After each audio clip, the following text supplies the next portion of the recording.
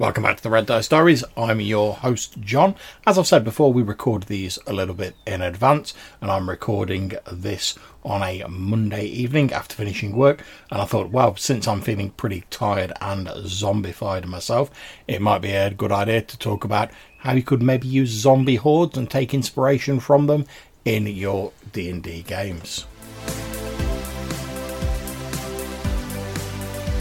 So I'm going to assume that we're all familiar with zombie films, and media, Brains, etc.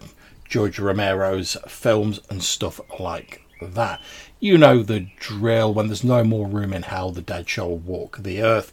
Dead start rising from their graves, infecting people or killing them and turning them into zombies themselves, and seeking to eat the living. Although not brains quite so much originally specifically, but the disease is normally passed on by like a bite or sort of exchange of bodily fluids and stuff like that. There's been various iterations of them, from like running high speed rage zombies to the shambling corpses of yesteryear. So you might be saying, well, zombies exist in D&D.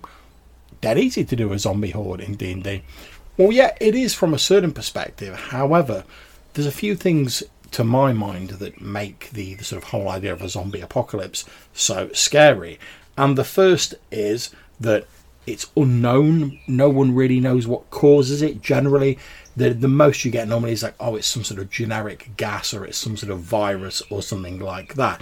There's never really like a deep explanation, and a lot of zombie films don't even really explain it at all. The second thing is the fact that the infection can spread so rapidly, and that anyone around you could have been infected and they could have become a zombie themselves. The third thing for me is the fact that the zombie horde represents this endless, implacable, unstoppable foe. They're not attacking you because they hate you, because they have differences with you.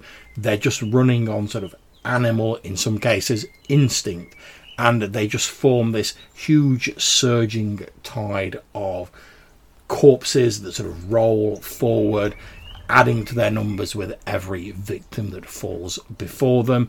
You can kill as many of them as you like, but there's as many of them potentially as there is of us. We also see in some of George Romero's, particularly Dawn of the Dead, you see sort of vague echoes where zombies sort of do things that they might have been doing in their mortal lives. Even though the sort of intelligence isn't there, the instinct is there, and you see zombies shambling around malls and stuff like that, acting out in part some of the stuff they did while they were alive in a sort of grisly Half-Life display, as though mocking or perhaps yearning for the life they once had. But at least in most of these films, they can never go back to being what they were. And I think that's quite a scary thing as well. So what's the problem with running a zombie apocalypse in D&D? Well, as I said earlier, first of all, zombies already exist in D&D. They're created by magic. There's spells that can create them. They can be turned by clerics or controlled if you're like a bit more of the dark side cleric. So they don't really have the same sort of punch that they do in a sort of a zombie apocalypse film or fiction. Also, in D&D, we tend to be in a world where monsters exist. There's various different types of creatures. There's various different strains of undead. So they don't have the same impact that they do in a modern day setting, which is ostensibly based on our reality. And then stuff goes south really quickly as this zombie apocalypse starts ramping up. So you might be saying, well, okay, so obviously we can't run a zombie apocalypse in that style. And I don't think you can 100% run one in the same style as like Dawn of the Dead or something like that. For instance, if you have a huge horde of zombies rolling across your campaign world, you've got wizards, clerics, adventurers who've probably faced far more than that. So the impact of that is greatly lessened in your game. However, I do think there's a few things you can do to try and sort of get that idea across. And I'm going to refer back to the reasons why I think these zombie media are particularly unsettling as I do so. So let's look at that first reason that I gave, the fear of the unknown, of no one knowing what causes the zombie plague. Well, that's probably one of the easiest to replicate in a D&D game, where you just don't give any explanation as to how it's occurred. And the players will obviously speculate, because they'll say, oh, maybe it's like an evil wizard, maybe it's a lich, maybe it's an evil cleric, maybe it's a death god, something like that. But as long as you keep the sort of background of it nebulous and the sort of source of the infection nebulous, then it becomes more unsettling. Because after all, if you 100% identify and go, yes, it's that evil lich that caused it, you can go and tonk the lich with your +8 broadsword or whatever, and then deal with the fallout. And yet, it might be a challenge to go and take this guy down, but it's not really unnerving, it's not unsettling, it's just another monster, another bag of hit points to be tonked by the might of the player party. So I would advise, if you want to do that whole zombie plague sort of thing, keep the source of it nebulous. And you might decide on what the reason is in your game, but you don't have to reveal it to the player characters, unless you want to. But for my money, the unknown is one of the things that really makes this have an impact in a game. The second point we raised was about the rate of infection and how someone who gets bitten tends to sicken shortly afterwards before dying and eventually rising as a zombie themselves. Now, this can vary depending on whatever inspirational media you're looking at, but we already have a good example of how this can work in D&D. After all, we have things like wraiths and vampires who can ostensibly procreate, if you want to use that term, by draining the life out of people. And when they've drained all of their life out, they rise again as sort of lesser undead under the control of their creators. The main difference between that sort of thing and a zombie apocalypse is, in this situation, you don't need to have all of your levels drained before you come back as one of these creatures. Just a bite, something that breaks the skin, is enough. Now, depending on how sort of lethal you want your game to be, might determine how sort of heavily you want to lean into this idea. After all, if you're running an old school role-playing game and death's around every corner, you can get taken out by the first goblin arrow that hits you or whatever, you might say, yeah, you get hit by a zombie, it bites you or whatever, then that's it, you're infected. You've only got a few hours left unless you get some heavy duty healing magic. And whether it can be healed, again, is down to the specific of your campaign world and how heavily you want to lean into this. Also, if you want to be a little bit more lenient, you could allow a constitution save or something similar to that to shrug off the effects. Although, if you want to sort of keep it to the sort of media, what I would suggest is basically only have every other attack that the zombie does be a bite attack. So the other could be either just bludgeoning them with a stick or something like that, or their fists, and that might not pass on the infection. And you can always make it clear when they go for the bite attack, and it's those attacks you need to be really careful for. That element of additional uncertainty can really sort of ramp up the tension when your players come to fight a group of these infected zombies.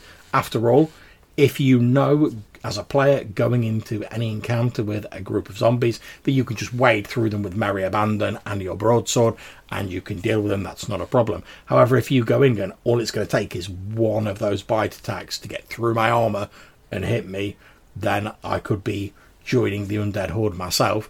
It's going to cause you to at least think twice, or preferably actually try and plan your way around it, maybe armour up a little bit more.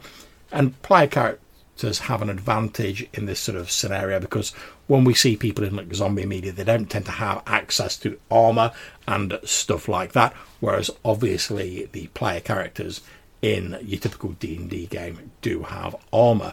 But hopefully it'll give them a little bit of pause for thought, and again inject just a little bit of uncertainty into any encounter with the horde.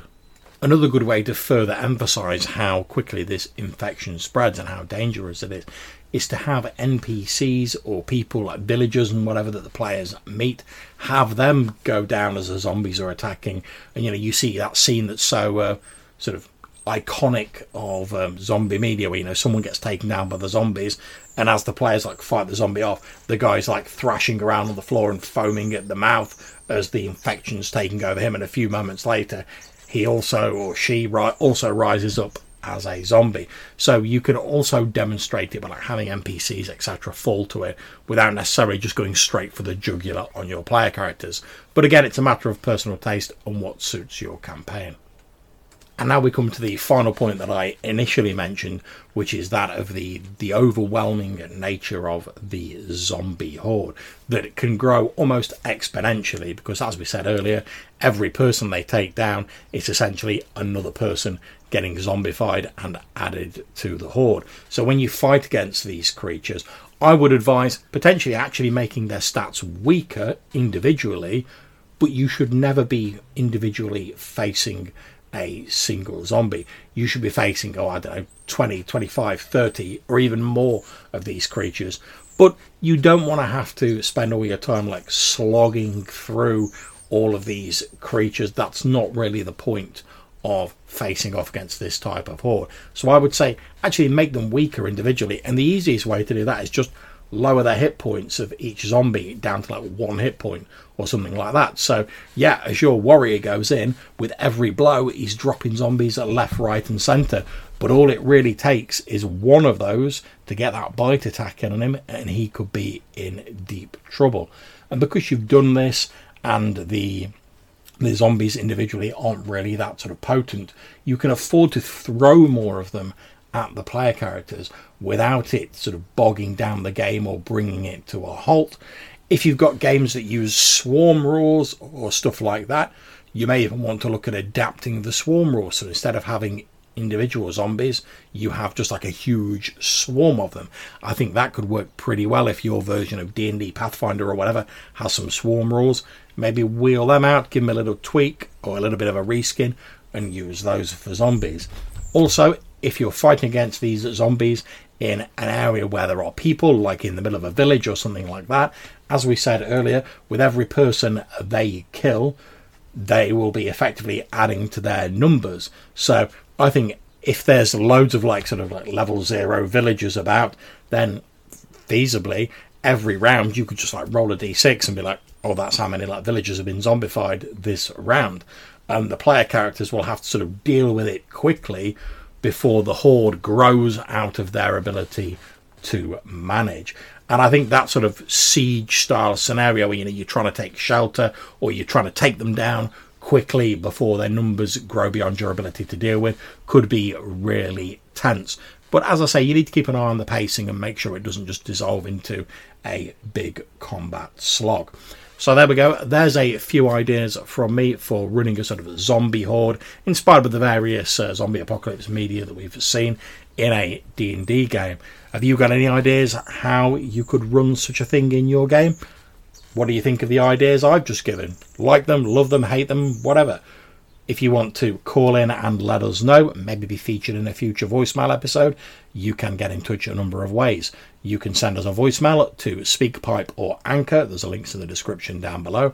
Or you could send us an email to rddrpgpodcast@gmail.com. So until we see you again, take care, stay safe, and whenever you're playing, have fun.